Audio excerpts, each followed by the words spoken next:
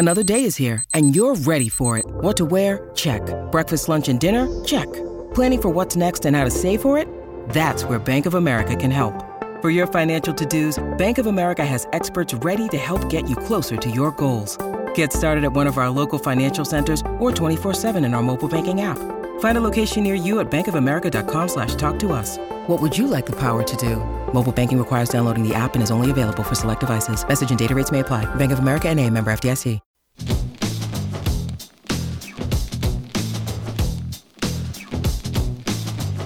Coffee and Cream with Rogers and Benning on Hail Varsity Radio. 1:24 to go. Nembhard to the bucket. Up and in. Dixon pump, double pump, block. Dixon gets it back. Two to shoot. Lets it go. And out.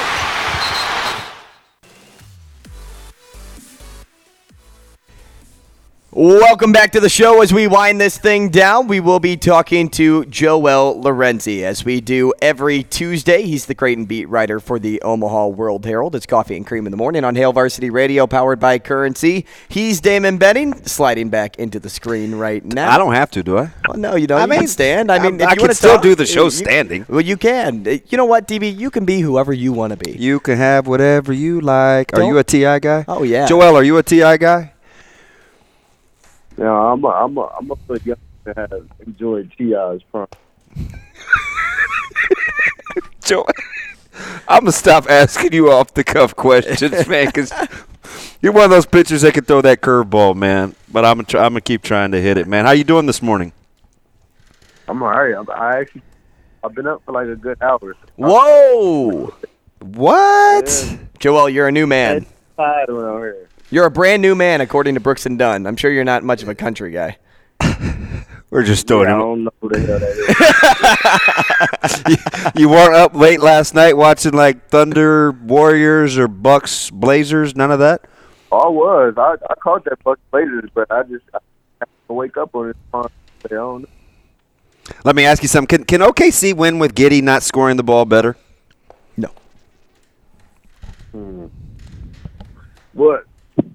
I don't know if we should be thinking about them winning. I don't know if that's the question we should be asking. Well, they're close. I kind of like them on the come the next couple of years, and they got great cap space.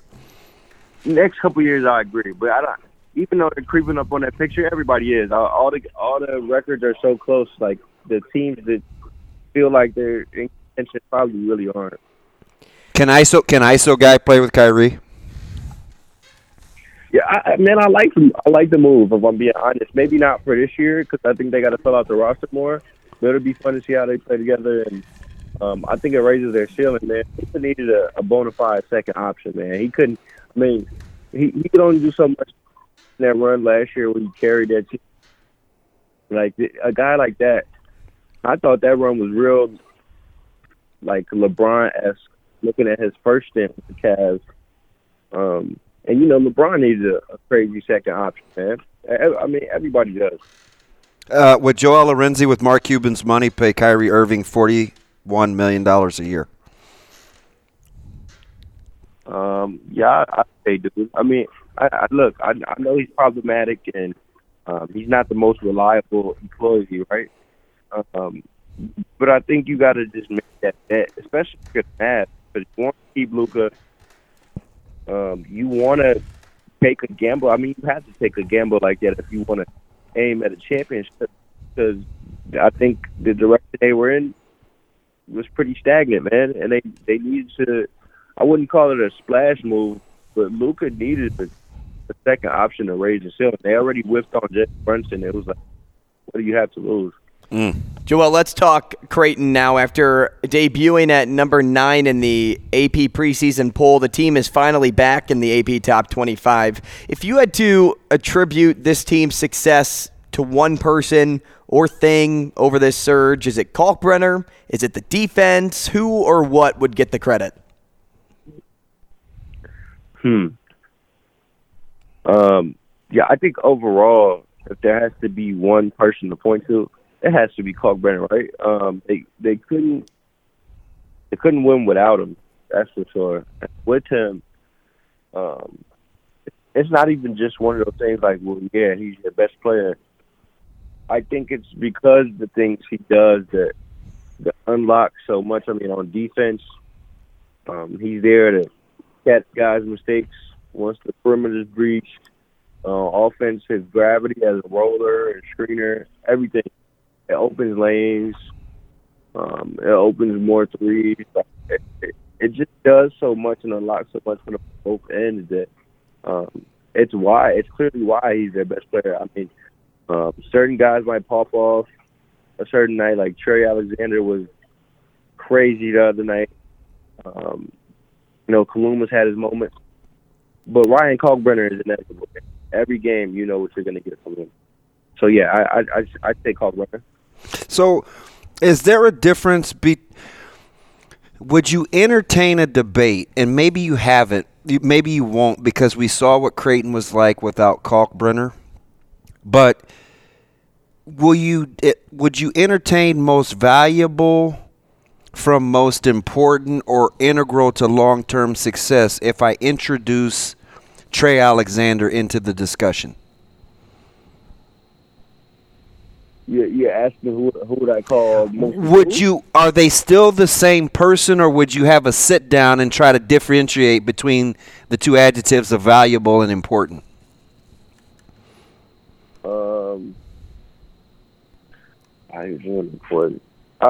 I'd say Kalkbrenner is for both most valuable and the most important. Like I said, he just does so much. Honestly, I thought he was underrated going into the season in the national landscape, and I think he still is. I think while Sule Boom has a really good case for Big East Player of the Year, because they are for the first seed and he's been phenomenal this year, I think Ryan Kalkbrenner is really creeping up on the case, should close out the rest of their schedule the way they should. Joel, we'll keep it with Trey Alexander here because you wrote that piece a couple of weeks ago, and he's absolutely thriving in wins this year. 14 points per game, over 50% from the field in those wins. I even think I heard on the broadcast the guys even tossing around the idea of Trey being the one from this team out of anyone to play at the next level. So how much credit do you think Trey realistically gets from fans, though, this season? Like, are people really realizing how much he's helping the team? Should he be getting more love? Yeah, I think so. And I agree. I kind of leaned over to Matt DeMarinis and mentioned that after the game. Like, there was so many shouts at that game. And then it felt like as it went on, they showed up for, Cam Whitmore, Arthur Kaluma, and it feels like they probably left with an impression of Trey Alexander if they already came with one. Yeah.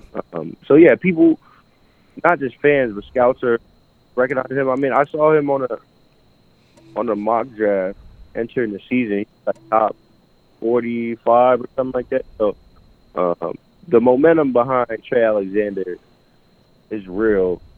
And everybody gets that. I mean, obviously, it's different with a guy like Kaluma because he's kind of more to the game, and some of the things he does aren't so flashy. But Trey Alexander, the way he gets it, kind of too hard to ignore, right? Like the 32-piece against DePaul, 27 against Nova. Like, you watch a dude like that on his best nights, and it's hard to ignore how important he is. It's interesting to hear you reference Sule Boom. I asked John Fanta earlier because I think he's really, really good, and I love the reverence that you gave him because I do think he's in the Player of the Year discussion. I think it's a 4-horse race at this point, and Boom is in the discussion. Would you take Kolak from Marquette or Boom from Xavier right now? Man, Kolak has been really, really, really good. If we're talking Big East Player of the Year, I have to go Boom just because the kind of crutch he's been for them. But Kolak, he got a lot of momentum right now. I think Marquette is the best team in the Big East right now, or has the best case at least to win the Big East. And so if we're using that line to go best player on the best team, and Marquette closes the schedule out there, Pollock has a good chance, but my pick would be Boomer. It's weird to see how Creighton just ate Boom up last weekend during the pink out, where he was a non-factor. How impressive was that? I know it's back a couple of games, but man, just think about what a non-factor he was for playing 35 minutes. Yeah, and that's one thing that could probably hurt him for his case if it ends up being a close race. It was a real uncharacteristic performance. I think his lowest scoring output in 2 or 3 years, maybe 2 years. And so I think what was most impressive was the adjustment from Creighton and the execution by Ryan Nembhard. I think Ryan Nembhard has a chance to be a really good college defender. With his quickness and size and just going side by side with a guard like Tule. And, Creighton saw that, Trey Alexander picked up that first early foul on Boom, and that's a guy that they've leaned on as their best perimeter defender. And what the understanding is that there's a drop-off outside of him, maybe not to where it's a negative, but to where, okay, we want Alexander on the guy. And Ryan Nembhard came in and did a better job probably than Alexander could have that night. I mean, he seriously chased Boom around, got through screens. Like, it was really impressive. Easily Ryan Nembhard's best game as a loser. Got about a minute here, Joel. Currently projected as a 7 seed in the tourney, although I think DB got it right that Creighton will end up around 5. Wherever they land, how comfortable are you saying this is the year they'll make it farther than any other? I think very comfortable. And I think they're in a good spot.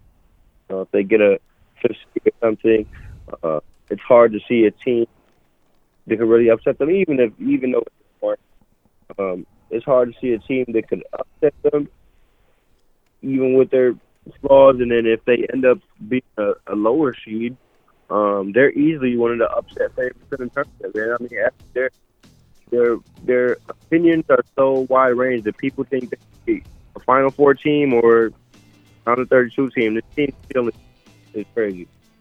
Joel, we appreciate your time, man. Thanks so much. We'll talk again next week.